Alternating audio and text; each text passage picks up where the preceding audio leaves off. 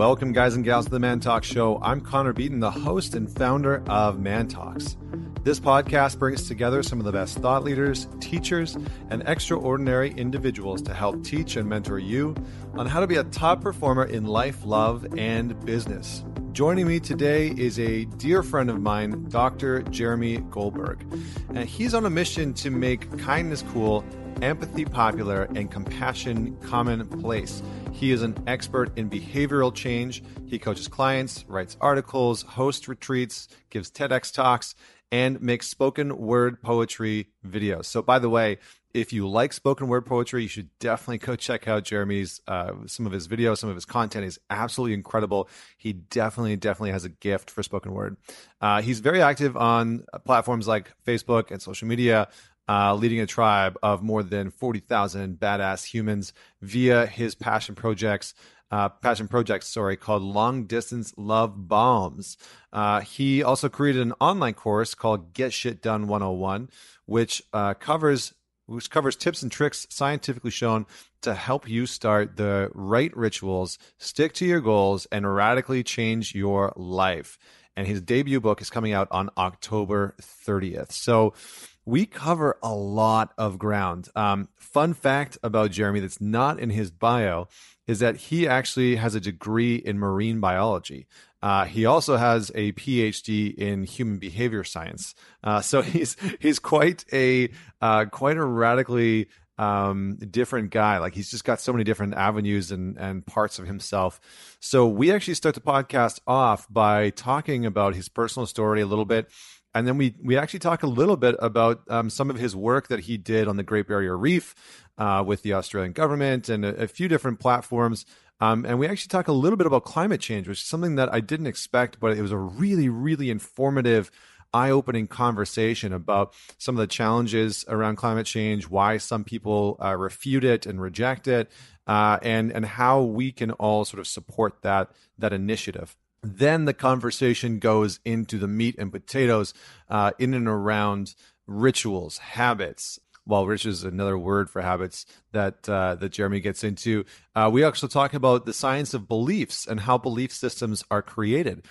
We then go into things like goals and better understanding our own mindset.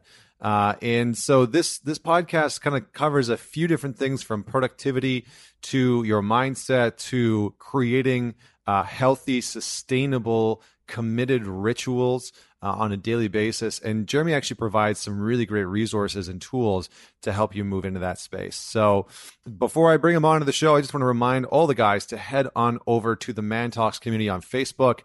Don't forget to follow or subscribe on our YouTube channel, our Instagram channel. We've got some fun and exciting things coming up. And don't forget to apply for the Alliance. We are revamping the Alliance. It's an incredible group of men. We're going to have the third round coming up with some exciting new stuff. We've made it much more accessible and affordable for everyone. And so don't forget to sign up for the Alliance, because that is coming at you very, very soon. And don't forget to leave us a rating and review. It goes a long way to getting us into the ears and onto the phones of other people. So without any further delay, please welcome Dr. Jeremy Goldberg. Thank you, brother. I'm stoked to be here. Yeah. How's it been in Vancouver? I think you're in like a really world-class apartment right now. It's one of the nicest places I've ever seen, Connor. Yeah.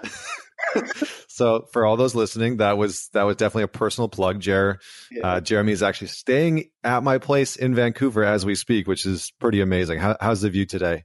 The view is good, man. Gray skies, a la Vancouver. And yeah, life is good though. Amazing. So look, man, we've known each other for a few years. I think we met in Los Angeles like 3 years ago when we had the first Man Talks, or maybe 2.5 years ago when we had the first Man Talks event down there.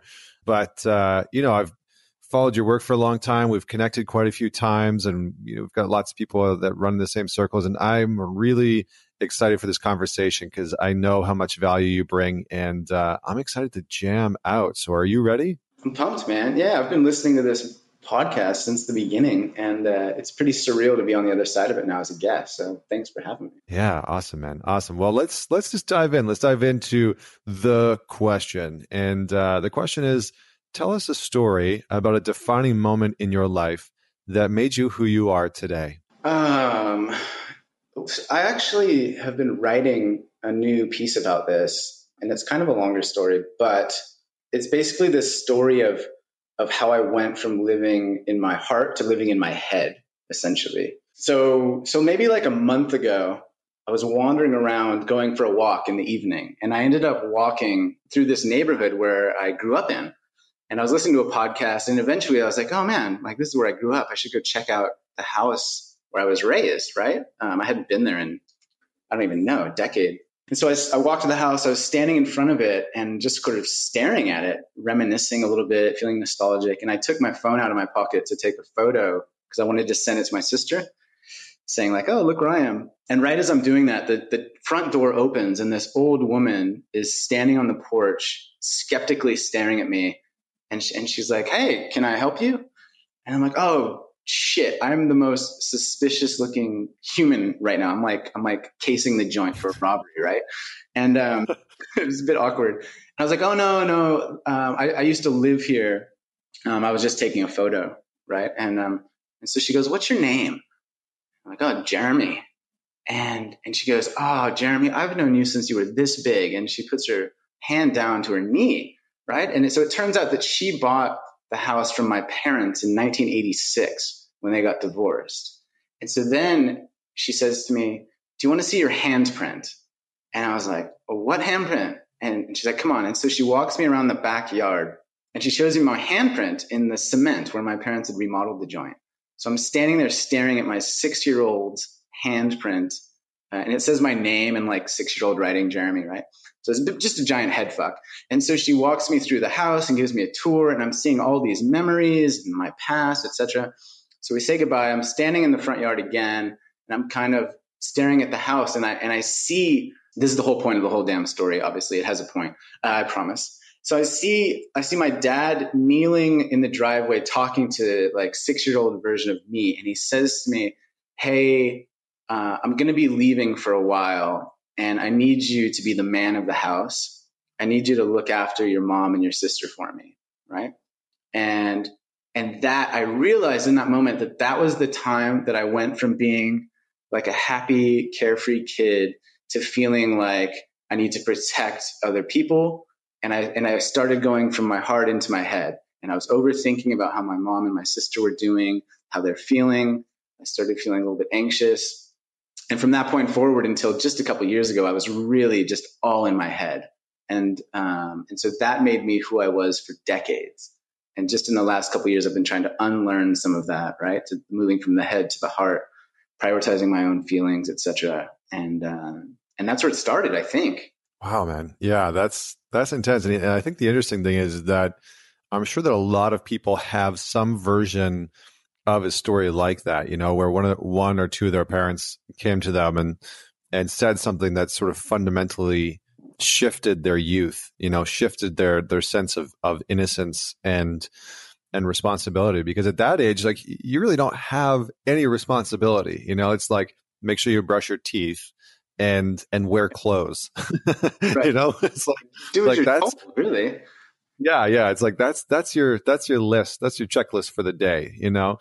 And so I'm just curious, you know, like how did you, just looking back and sort of connecting the dots backwards, how did that sort of shape your teenage years and into your adult years as you started to form, you know, become more formative as a man? Yeah. So I mean, this only happened to me like a month ago where it really crystallized the moment when everything shifted. I've been doing my own work and digging through this stuff for years and years now, but I think how it manifested was, you know, my parents had a sort of an ugly divorce, as you would say.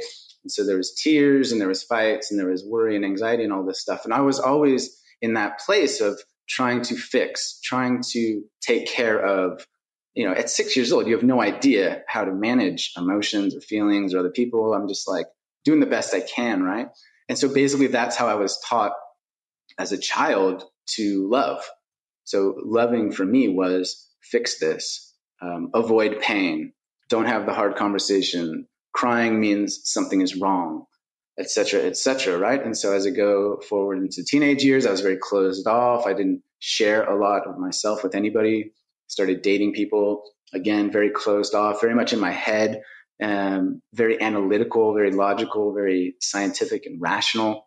Again, because I was taught from a young child's perspective that, those emotions mean that there is conflict and conflict is bad, right? And so I've been trying to, I have been dealing with this over the last, decade or so, trying to unpack all this stuff of first just recognizing, that your past actually fundamentally changes your present because of the way your brain is wired and all of the belief systems that you learn as a kid, right? Mm-hmm. So it's been a wild ride. Yeah. I mean, I can imagine. And do you feel like any of your upbringing, some of these scenarios that you're talking about, did any of that shape what you decided to do in your future in terms of like your schooling? Because you're quite the academic, and you're not, it's Dr. Jeremy Goldberg, but you're not normally what I would like when I think of like a doctor.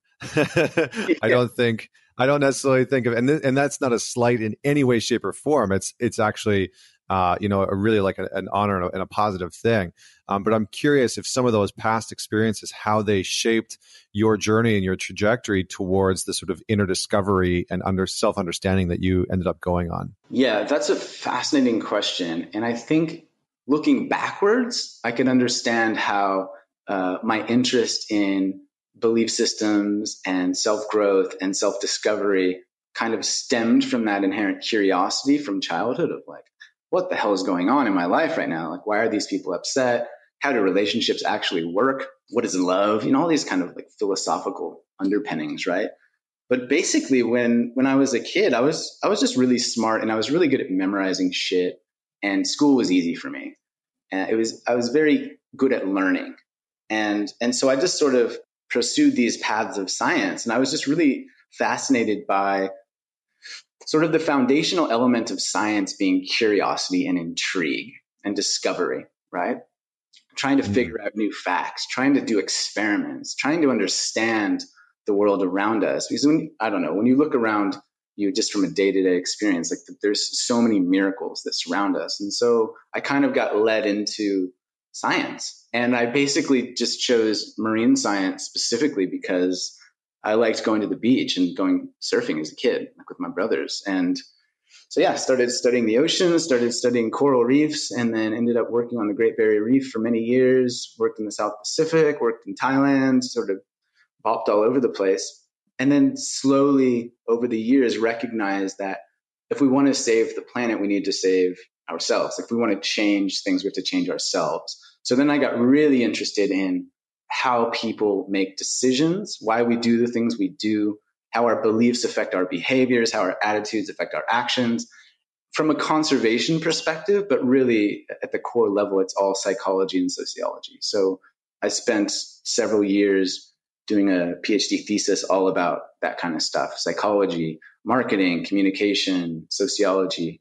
And now I sort of use that academic stuff to do the work that I do now, which is like one-on-one coaching, group coaching. I write online programs, teach workshops. So I'm sort of like taking that academic approach and turning it into something fun and entertaining and understandable to the layman, to your average Joe, and use a lot of profanity and basically try to initiate change from a scientific background in a totally different way. I love it, man. I love it. I mean, it's so cool to like see different people's trajectories, what gets them to where they are, and, how their past sort of structures their present and their future. And it's really cool to like hear your journey. We're going to get into rituals and beliefs and productivity and stuff like that. So there's going to be, some really hard hitting stuff here coming up. But what I want to actually ask first, which I didn't really know that I wanted to get into this, but here it is.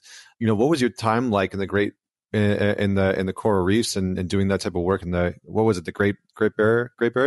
Great Barrier Reef? Yeah. So I spent 2.5 years in the South Pacific, living in American Samoa, managing their coral reef program, and I spent probably 5 or 6 years living in the northeast of Australia, working for the government and for universities on the Great Barrier Reef. Trying to manage. I was in the climate change program, for example, worked for a couple different research organizations. Overall, it's amazing and incredible and really exciting work. You're at the forefront of marine conservation globally. And the Great Barrier Reef is one of the most majestic, incredible things on Earth. At the same time, it's very much a government or university type of job. There's bureaucracy, there's slow processes, and also the nature of the work itself is extremely depressing. Really, it's the prognosis for the Great Barrier Reef and coral reefs overall is poor, and it's not expected to get better anytime soon. Long term, you're talking about a significant decline in coral reefs all over the world and their associated benefits, from tourism to economics to protein production for people. Just to give you some background, so the Great Barrier Reef over the last 30 years has lost about half of the coral on it. And just in the last 2 years or so, they've lost like another 20 to 30% of that half, right? What? And so, yeah, it's gnarly and it's bonkers and it's scary. And the main culprit is climate change. And unfortunately, that is a big ship to turn.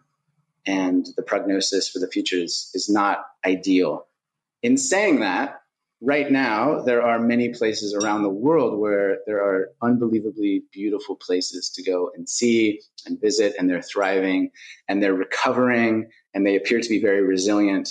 However, sort of long term, looking at 10 to 30 years, it's going to be a dark time for coral reefs unless something drastic changes quick. Yeah, I mean, it's interesting. Like, I would love to just sort of pause in this area for a few minutes, not to take up too much time, but I think it's something that is a conversation worth having, because for people like myself that, I don't have a degree in marine biology, and so understanding some of these things, I might understand them conceptually, but I'm not really too sure how to actually impact change.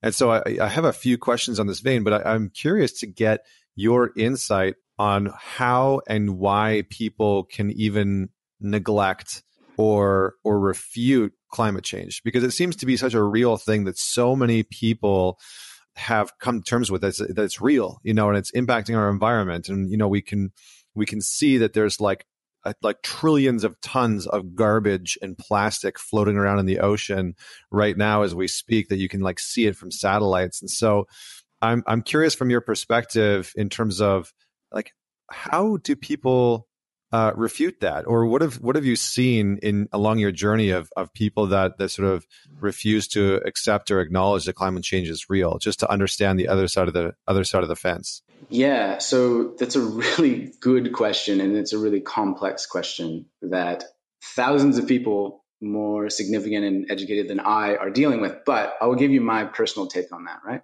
So over the last decade or whatever, the issue has become polarized politically, and it's become like a hot topic, I guess, in the media and elsewhere, right? There's very large vested interests in one side or the other of that argument, thinking specifically about coal, gas, etc., right?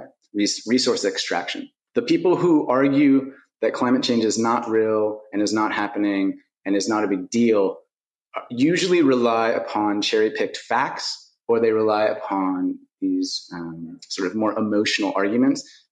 Factually, scientifically, there is no debate. In the scientific community, there is no debate about climate change cause or impact or prognosis for the future. It is settled. And those who claim otherwise are cherry-picking these ideas that it's not a unanimous 100% certainty, because that is just the fundamental nature of gravity, or of science. Sorry, I was thinking ahead of myself, that gravity is still a theory, right? Like that's just the language it's expressed. And so the problem with climate change is that it's termed a wicked problem.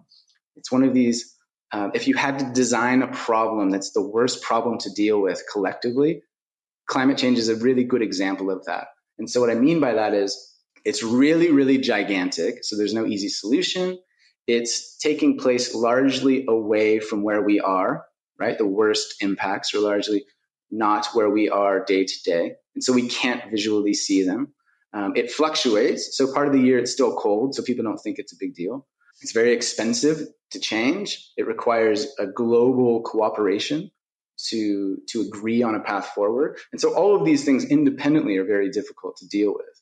And when you put them together into one collective issue, you're basically creating a giant shit show of tragic proportions. And that's the problem, is we keep kicking this can down the road for later, and we keep pushing it further and further away. And the problem is that at some stage, and whether that's past or whether that's soon, it's going to be too late. And the Mother Nature's wheels will be in proverbial motion. And like, you can't take the genie out of the bottle, all of these wonderful metaphors, but it's going to be really bad. Unfortunately, right? So that's my personal take on it. Yeah, no, I appreciate that. And, I think it gives a good amount of clarity and context in a very concise way.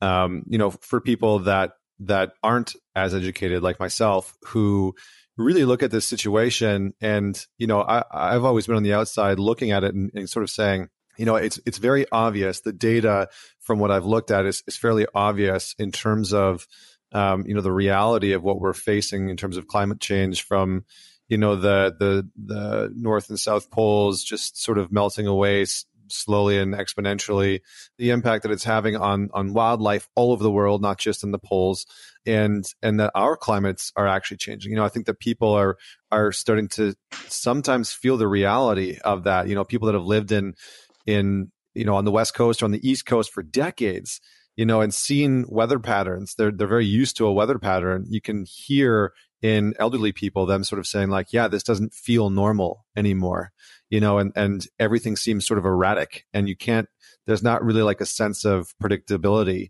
in terms of what's going to happen with the weather, because it's just sort of all over the place. And so, not that the weather is ever really super predictable, but, people become acclimatized to patterns within their environments, which is very true. Yeah. And so sorry to interrupt, but there's this analogy that they use often, which is climate is the boxer and weather throws the punches, right? And so what you'll see is more floods, more droughts, more extreme conditions overall, stronger cyclones, loss of coral reefs, sea surface temperatures rising and rising and rising. And so individually, one storm might not necessarily prove that climate change exists, but it's all affected because it's all part of the global climate system. Yeah. Yeah. Really, really, really good. And I mean, it's interesting, right? Like, it's interesting that you kind of made the shift from, marine biology and studying coral reefs and stuff like that to what you're doing now, because there are some major similarities. Like, you're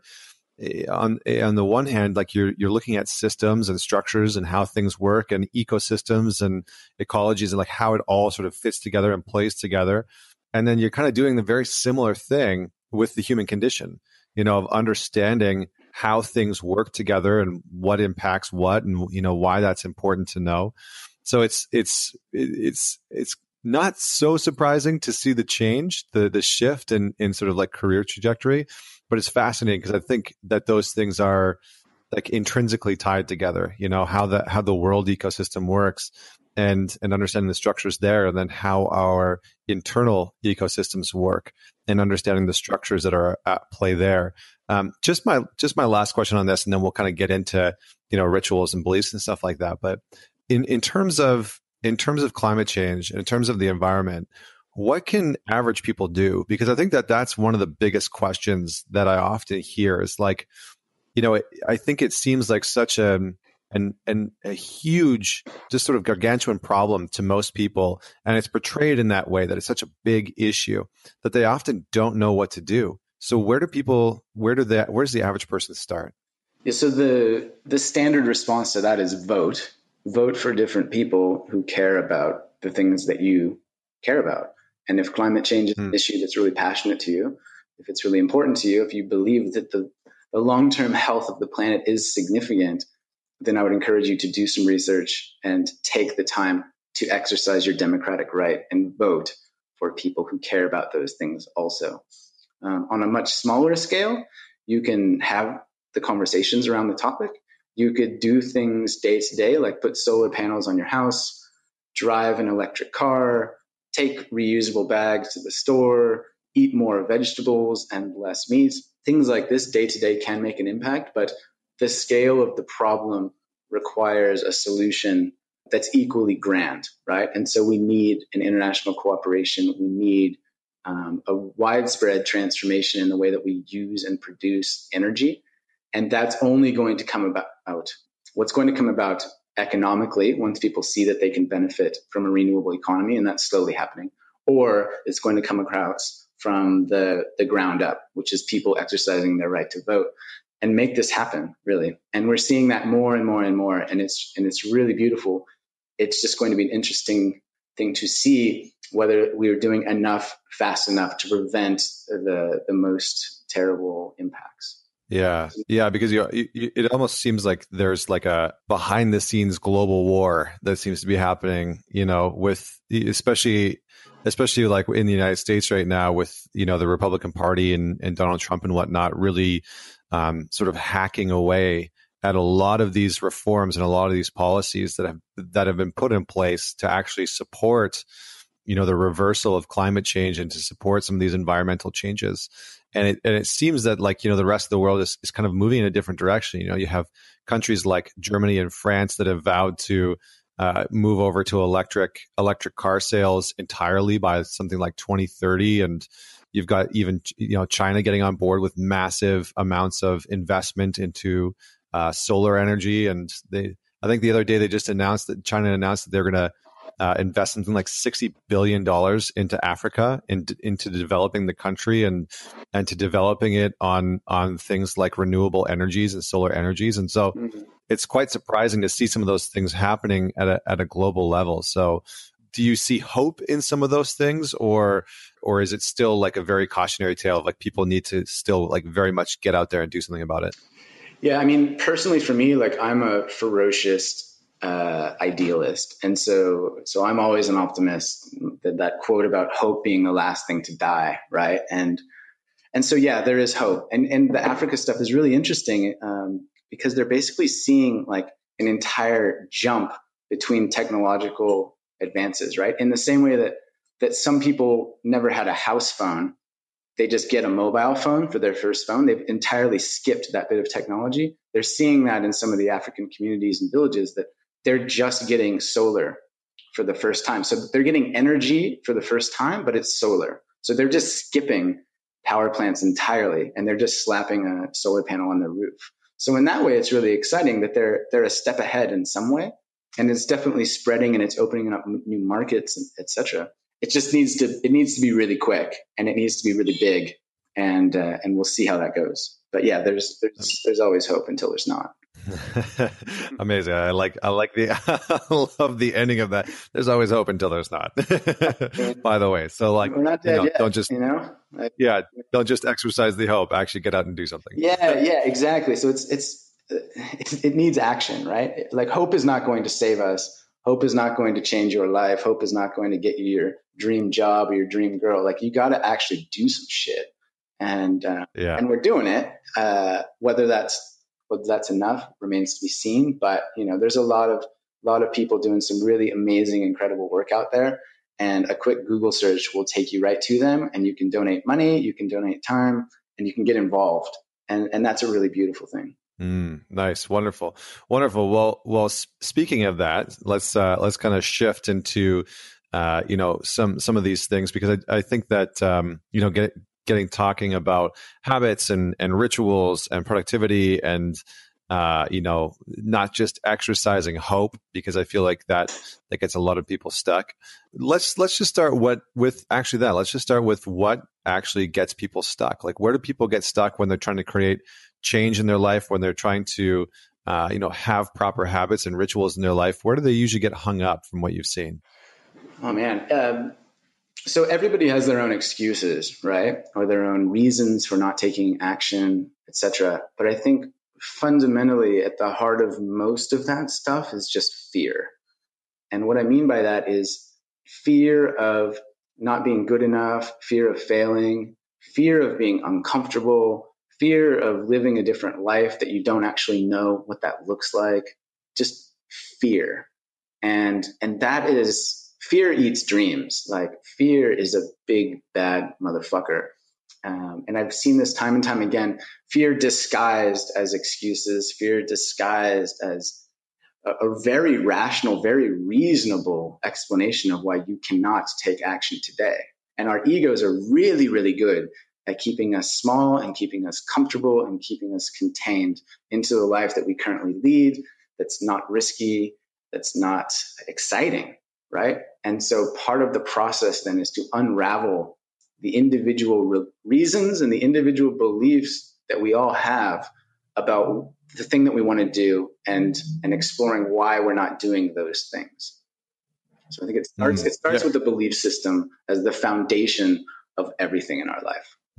Okay, cool. Well, I think we should probably dive into that next. But I was just gonna ask one quick question, because it seems like, you're talking about fear and some of these things getting in the way, and it seems like our brain is almost wired in a way to predict outcomes and keep us safe. And so, is it sort of like a neurology thing as well? Like, does our brain sometimes get in the way of us actually creating substantial change simply because it's designed to try and keep us safe? Like, is it something that we're battling our sort of wiring to begin with? Totally. Yeah. Like the reason that we're sitting here talking right now is because for millions of years, when our ancestors got scared and ran away from the bear or the dark cave or whatever, like that was a good call.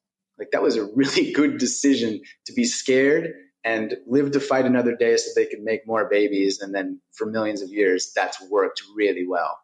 And now, though, the problem arises is that we have this evolutionary, sophisticated thing in our brain that is really good at detecting fear and really good at processing it. And that's the hardwired system in all of us, right? Except we live lives where I can push a button and have hot, clean water pour out of a hole in the wall. And I have a refrigerator filled with food. And it has never been a more peaceful, safe time to be alive in the history of the world, right? And so we don't really necessarily have lions and tigers and bears and shit trying to kill us every day. But we still have the same components in our brain that are hardwired to look for these things. And so we find it in different places. And we find it in worrying about our neighbors and worrying about money and worrying about how we look, and et cetera, et cetera. And so basically, yeah, it is a battle between feeling the fear and caving to it and not taking action versus feeling the fear and doing it anyway, essentially. And so I have this thing that I wrote that I think is really good advice that I've used in a lot of people is like, we're not brave because we take action. We don't take action because we're brave. We are brave because we take action, right? And so the bravery sort of becomes a byproduct of the action. Like you don't have to be ready to act. You just have to act. Like just do the damn. Yeah, it's almost like a bypassing of instincts, right? Because our instincts are trying to get us to run or fight, flight, or freeze, like keep us safe in some capacity. And we almost have to move through those initial instincts into a deeper level. So let's talk a little bit about belief systems and how they're actually initially created, because I think that's something that oftentimes gets overlooked. So how are our belief systems, just in a layman way, in a basic way, how are those belief systems actually created in the first place? Well, I think from the beginning, like we're taught what to believe. Like we learn what to believe as kids and as adolescents, as we move through into teenage years, we learn what we believe, right? And we don't really question our beliefs until we get to a place in adulthood where we start to get curious or we start to get depressed or something like this, right? And so we learn from our families, from our friends, from our school systems, from our culture and society. We learn, how to thrive in the world around us. We learn conformity. We learn peer pressure. We learn all of the things about ourselves. And so then the process, I think, becomes unlearning all of the things that you've been taught rather than learning a bunch of new shit. I think that can be really powerful transformation, right? And you've probably seen this in the work that you do with coaching and relationship stuff. It's like, first, you need to identify what's going on underneath the surface and then sort of tease out why you believe those things and how your beliefs are manifesting as actions or decisions or feelings or fears, right? And so it's sort of, in my opinion, I think it's just a foundational thing upon which all of the other stuff in our life manifests, like emotions, feelings, decisions, actions, goals, dreams, ambitions. It's all rooted in a belief system. So the first step is starting to understand our conditioning and what our beliefs actually are. Yeah. And getting curious, right? So why do I believe the things I do? Or like even at a basic level, like what do I believe to be true about myself and my life? And then from there, it gets really exciting. So for instance, David Baer, I think you've had on the podcast, is a really killer speaker. And he has this idea or this phrase, beliefs are choices. And so once you recognize that beliefs are choices, you become very empowered to then explore what you currently believe and take action on what you choose to believe. Like what beliefs would be the most valuable, the most beneficial, the most impactful for you to choose now so that you can become the person that you long to be, so that you can create the life that you truly want. And it all starts from beliefs. If you believe you're not good enough, you're probably not going to be a very successful entrepreneur. If you believe that you don't have what it takes, if you believe that entrepreneurship is hard and a struggle and terrible and a grind and all of this, then your life is probably going to reflect those beliefs in some conscious or subconscious way, right? Yeah, interesting. Okay, so we need to start to identify our sort of inner and core beliefs, see where they've came from, and then start to realize how those beliefs are having an impact on our life, and then start to shift into the space of what beliefs we want to actually acquire or start to choose, as you're saying, so that we can actually move forward and produce different results in our life. Is that roughly accurate? Yeah, I think so. Or just a reinterpretation of our current beliefs, right? So we might believe, for example, that fear is bad, or that fear is terrible for relationships, right? And while there are examples where that is perhaps true, there are also other examples where fear is a really wonderful, beautiful thing that is a core part of feeling alive. And the topic I mentioned earlier about being fearful of the bear hiding in the cave, like fear is trying to keep you alive. And that's amazing. And we can choose to be really grateful for fear of like, hey, fear, I hear you. I appreciate you wanting to keep me safe, but like, I'm going to start this business anyway. Like, hey, fear, like, I know that you're telling me that I'm not good enough to talk to that woman at the gym. And I appreciate you trying to keep me safe and keeping my ego intact. But like, I'm going to go and ask for her phone number anyway. Right. And so it's a way to like pause and reinterpret the underlying stuff that is leading to the decisions, because so often we just think quickly. This Thinking Fast and Slow is a really powerful book by Daniel Kahneman. He's talking about how we have two brains in our head and they're kind of battling with each other. There's so much to process that we're designed and we've evolved in such a way that we instinctively just spit out actions. And then there's this second, slower brain where we can sort of pause for a moment, really process what's happening, really get curious as to why this is happening and what the best course of action will be. And then we can take action from there. And so it becomes a practice to try to understand why you're doing and thinking and being the way that you are versus really actually giving it some thought and deciding from that place. Nice. Okay, great. And I think one of the reasons that you've talked about before, and you've got this great little PDF that's Get Shit Done 101, and you talk about why why is so important, and I kind of want to dig into that because Simon Sinek had the talk start with why, and he really makes a case about the importance of understanding that. But from your perspective, how do we start to uncover our own sense of why, and what is the power of it? Whew, that's such a good question. Just a small one. Just a light question. The meaning of life, essentially. So your why is so powerful because to me, the why is like why you get out of bed in the morning. Like, why are you doing what you're doing? Why are you here? Like, what's the whole damn point? And so that kind of guides everything. If you're not focused on your true why, then everything else can kind of feel superfluous or boring or not aligned or whatever kind of language you want to use. And then when you are on track, when you are like living your day in a place where you're like doing the thing that you really believe you're supposed to be doing, you're sharing your gifts with the world, you're having a positive impact on humanity, you're giving, you're sharing, you're becoming and evolving, like that is powerful, powerful medicine, right? And so I think ways to explore that, if you aren't really clear on that, is to just ask yourself a variety of questions. Things like what do I love doing? What am I best at? What's the one thing in the world that I wish was different? What is something that I know that I wish everybody knew? And Simon Sinek, of course, is basically has a whole enterprise around this. And Liz Gilbert has a really good talk where she advises people to just be a hummingbird.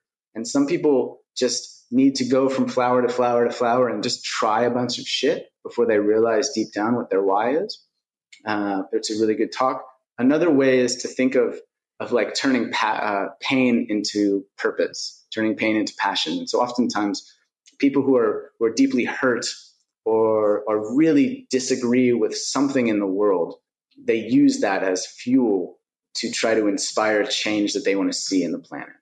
And so that can be your why. Like if something really drives you absolutely bonkers and you want it to be different, then that's a decent indication of what you could be spending your time on, right? And then just one final thing to add to that. I think oftentimes people know deep down what their why is, and they tell themselves they don't because they're scared to admit it, or they're scared that other people will think that it's silly, or they're scared to really dive in and go all in on this idea because they might fail, they might believe that's not good enough, etc. And so there's a chance that if you're listening and you think, oh, I don't know what my why is, like you really might, if you really sat and got still and gave yourself some space, you really might know. Yeah, I like that. And there's, there's a great quote by Jim Carrey. Actually, he gave a commencement speech and he said, your need for validation can make you invisible in this world. Mm-hmm. And I think that not only can it make us invisible, but I think that sometimes our need for validation can actually keep us blind to our purpose, to our why in life, because we're so worried about what other people might think, if we took the leap, if we, did the program, if we actually started to take steps towards, what we know is true for us and what we know is true for what our purpose is in life. And nobody wants to feel judged. Nobody wants to feel taken down or not validated or called stupid or crazy or whatever it is.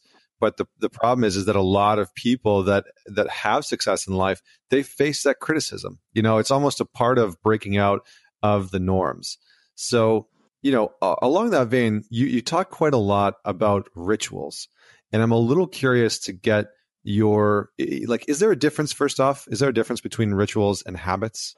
Well, yes. And let me explain. So when I first started writing this program, I was using the word habits. And I showed this girl, my PDF document, and she's like, no. Habits is too rough. Use rituals. Girls like rituals. They don't like habits. So that to me is the only difference. I just changed it from habits to rituals, and it sounds softer. But on a serious note, I'm not sure. I see both as just something that you do day to day that is consciously cultivated that helps your life be a certain way, whether that's good or bad. Okay, yeah, cool. Because I actually like the word a little bit better because I think about habits. I've always tried to reject habits in some way. It's like I don't want to have habits. I don't want to have because I think because on some level I've come to find that a lot of people associate habits with something that's negative. Smoking habits, drinking habits, biting a nail, it's a habit. Yeah. And so, there's sort of this stigma, unconscious tie. Yeah, there's a stigma. Exactly. So how do we start to create healthy, continual, committed rituals in our life? Where do we start to build the foundation of that? So I would argue, why are you doing this? So again, back to the why of and just to build on what you said a moment ago of you could have the world's best rituals that you do every day, and you're efficient and effective and productive, and nobody does them better than you. But if you're doing them for a reason that doesn't align with your big purpose or your big why, you can hate your life. So you can be very efficient and effective and rich and powerful, etc. But you can also at the same time be miserable, right? And I think it's an important distinction. So asking yourself, like, why am I doing this? So that's a core starting point. And then I love the idea of just starting as small as possible.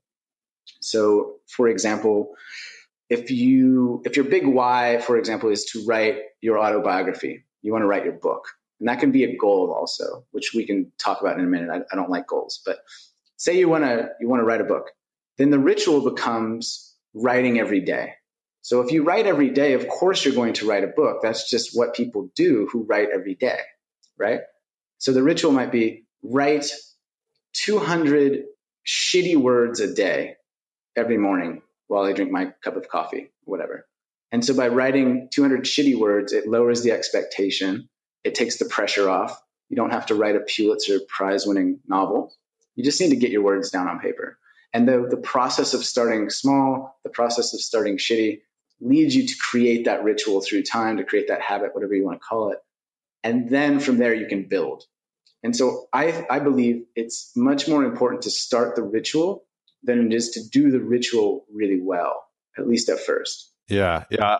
No, totally. I mean, I had former NASA engineer on the podcast recently, and he did this great TED Talk talking about the Mario effect. And it was basically about, using failure to learn faster. And it was quite interesting how he sort of like tied it all together and like really allowed people to understand that they need to fail in some of these moments, and that they actually using that, knowing that you're not going to know exactly how to play the game perfectly the first time. Nobody gets on a bicycle the first time and it's just like, I got this, I'm on the Tour de France. I'm 4 years old. Right. Exactly. Like that shit never happens. But when it comes to expectations on ourselves as adults, we oftentimes take that same approach. It's like, writing, I need to be perfect the first time. Or as a photographer, like I need to be perfect the first time and, win all these awards. And it's like, no, you just actually need to start where you are and allow your failures and your dedication to it to teach you how to become more proficient, because that's actually how we learn. And anything outside of that is, is just ignoring reality.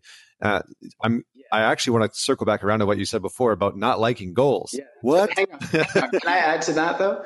So yes. A really good example of a belief system at play. So you can choose to believe that failure is bad and terrible and something to avoid at all costs, or you can choose to believe that failure is merely a process by which you gather information, facts, and data to improve the way that you do things the next time, right? And so the thing is the same. Like things are not bad or good. Things just are, right? And we assign the context. And so choosing to see failure as a scientist does, really, which is like a grand part of a grand experiment to learn and to grow and to enhance the body of knowledge that we have about something, is a really powerful way to look at things, right? And so when you see your life as an experiment, you're just like, oh, I failed at that. Awesome. I know more about how to do that next time. Like, oh man, that relationship sucked. Well, cool. Well, the next one will be better because I went through that. Or, that business went bankrupt. Awesome. Like I've learned how to navigate bankruptcy so that I won't fear it next time as much, right?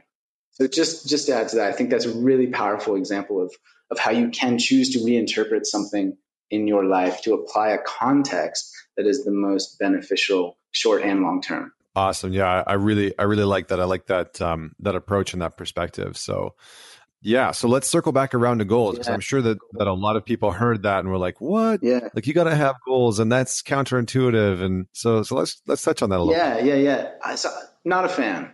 So I should circle back on that. I think goals are powerful and motivating and can be really helpful and productive to provide vision and clarity and all of that good stuff. And having worked in government and for universities, we do all kinds of forward planning with SMART goals, which you're probably familiar with. It's like specific, measurable, achievable, result-oriented, and time-bound, right? So these are really good things to keep in the back of your mind. My problem with goals is that goals will not fundamentally accomplish themselves. And so this goes back to this idea of hope versus action as well. Like, I want to lose 100 pounds. by December 15th, 2020, right? So it can be specific, measurable, all that stuff. Great goal, beautiful goal. Guess what? Like that goal is not going to do shit for you independently, right? So perhaps a ritual is what I encourage people to focus on, or a habit. If you focus on a ritual of becoming somebody who works out 5 days a week, right? Become somebody who's a runner. If you become a runner, you're probably going to lose 100 pounds by December 17th or whatever it was. And so I'm a much greater proponent of this idea of rituals. And if you choose the right rituals, if you choose the right version of yourself to become, then the goal has kind of become an inevitable byproduct of being that kind of person. And it's kind of a counterintuitive way to think of it. So goals are good. You can set goals of like, oh, by the end of the week, I'm going to write this paper, I'm going to publish this book, or whatever. I'm going to have that hard talk. Great. Check the boxes, do the to-do list, everything. However, I think occasionally we get too distracted with creating the goals, and we lose sight of the fact that we need to actually do the right work in the right way to get to the goal. And so I take this tact of like focusing more on the action. And I think having a ritual focused system helps encourage that. Yeah, no, I appreciate that, because I think, a lot of the people that I've seen that struggle to achieve goals consistently are usually of the mindset of like, okay, I've set this goal, but like now how do I actually go about achieving that? And a lot of the times, if it's like a weight loss goal or if it's a financial goal, they might not actually have like the rituals or the structure that's actually in place that's going to help them actually achieve that. So they set this big goal of like, oh, I want to make $1 million next year. I want to lose, 50 pounds next year, like whatever it is.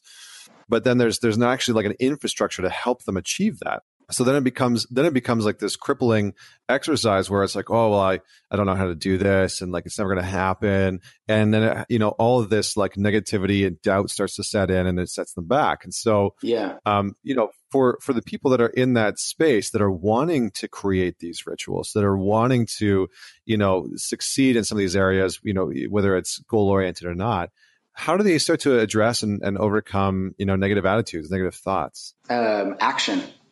Really.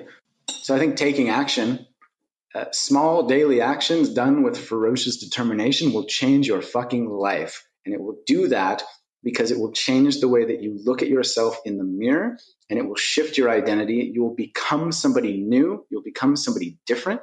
You'll become somebody who slowly starts to see themselves in a different light, and the way that you believe yourself to be will shift.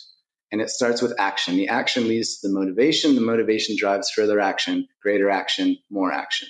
So it's kind of like this cycle. And I think that to me is the crux of behavior change, really, is what you intend to do medium to long term is shift the way that you see yourself.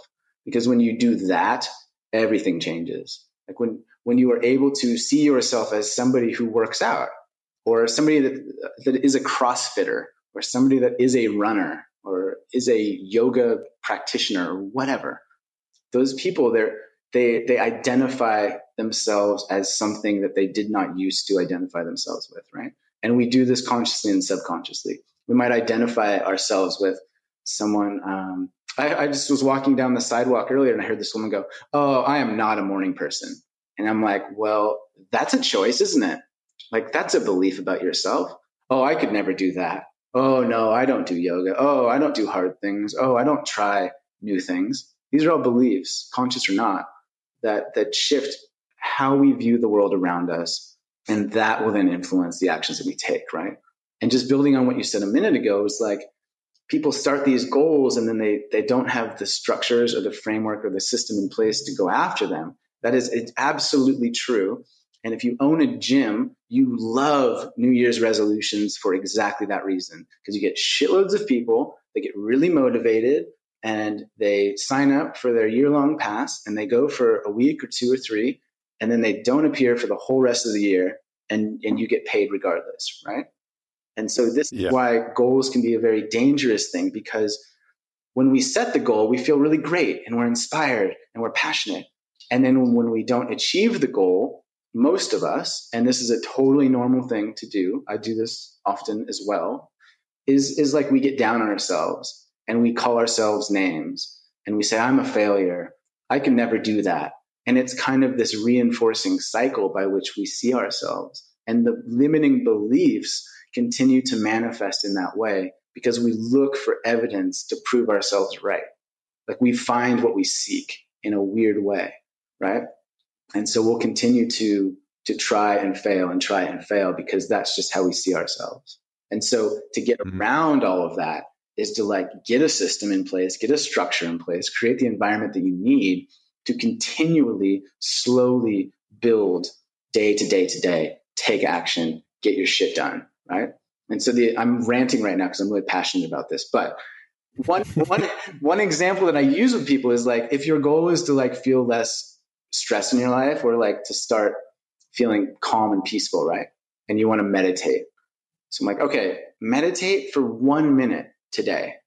And then tomorrow do 2 minutes and like start as small as possible, right? And it does not sound like much, but at the end of a year, you'll be meditating for 6 hours a day. You'll be a fucking monk. You'll be zen as fuck because you've taken the smallest action possible and you've regularly, routinely done it day after day after day. And you see big results. We compound, like a 1% improvement in ourselves day to day compounds as like a 38 times improvement after a year. And so we can focus on the day to day, and over time we'll see the changes. So that's my long rambling rant about that. No, I think that's good, man. I think that's good because I think, one of the things that I've, start small and start daily, I think is not necessarily like a new thing, but most people are like, oh yeah, start small. Like, what does it actually mean? How do I actually do that? And like, is it actually going to like yield results? And, I like to equate it to compounding interest, day after day.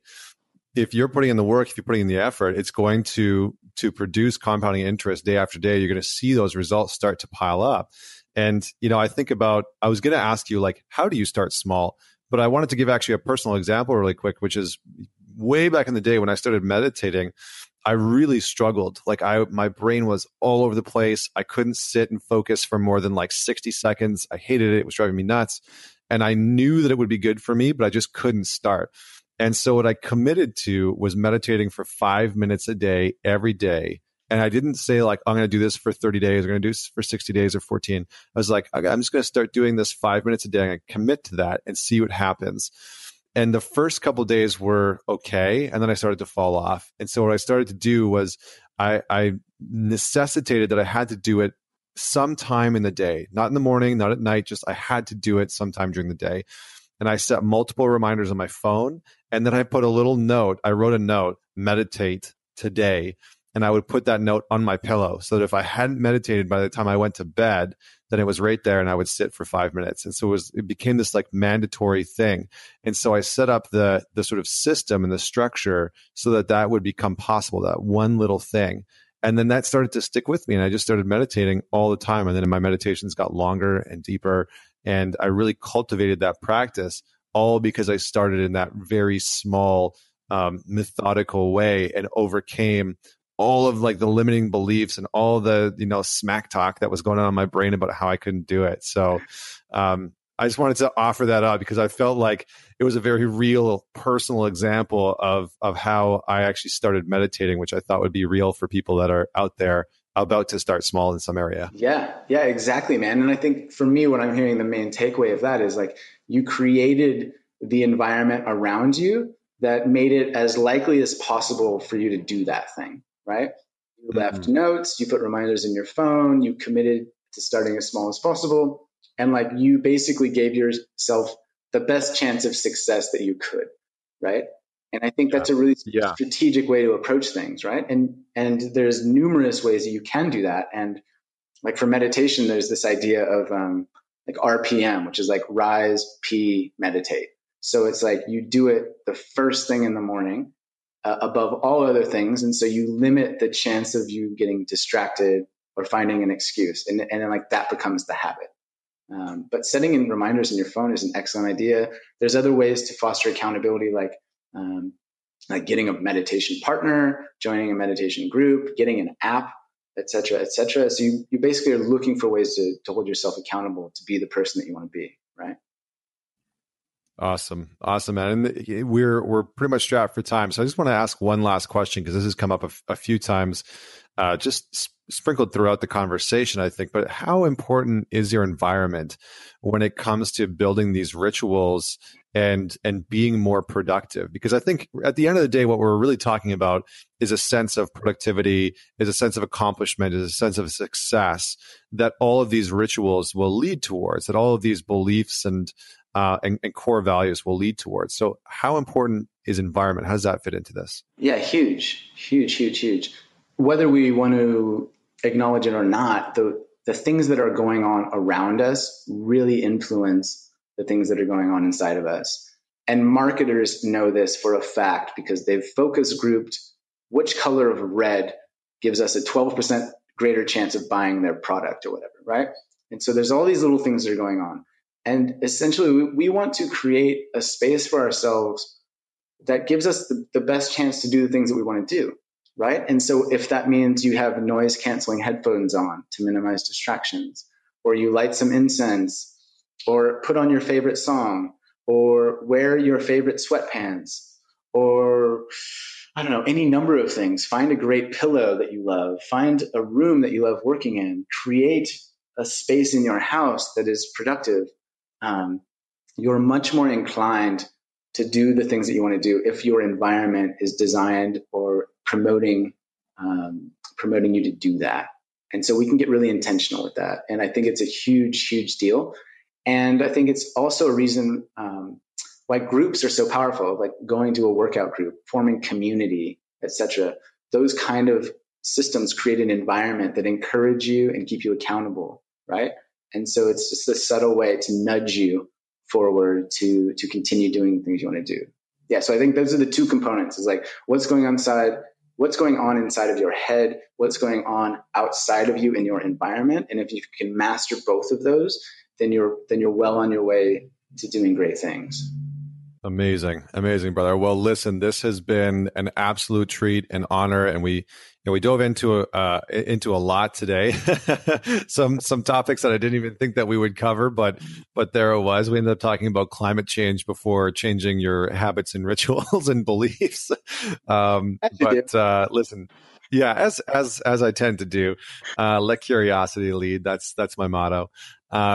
But yeah, man, listen, thank you so much. Where can people find you if they want to learn more about you? So my tagline, my brand is Long and Distance Love Bombs. So you can find me online at that, on Instagram, Long Distance Love Bombs, Facebook. That's the easiest way, longdistancelovebombs.com. Yeah, and just for those of you that are listening and want to go check out Jeremy, he's also an incredible spoken word poet and has done some amazing things. So definitely go check him out because he's got some great work out there. So Jer, thank you so much for joining me on the show today. Pleasure, brother. Thank you so much, and keep kicking ass, man. Thank you, sir. And for everybody else that's out there listening, don't forget to man it forward. Share this podcast episode with just one person or 10, whichever one works for you. But man it forward, share with a few people that would find it interesting. Don't forget to leave us a rating and review, whatever platform you're on, Stitcher, Spotify, Google Play, iTunes. And until next week, this is Connor Beaton signing off. Join me next week for another inspiring conversation with another inspiring individual.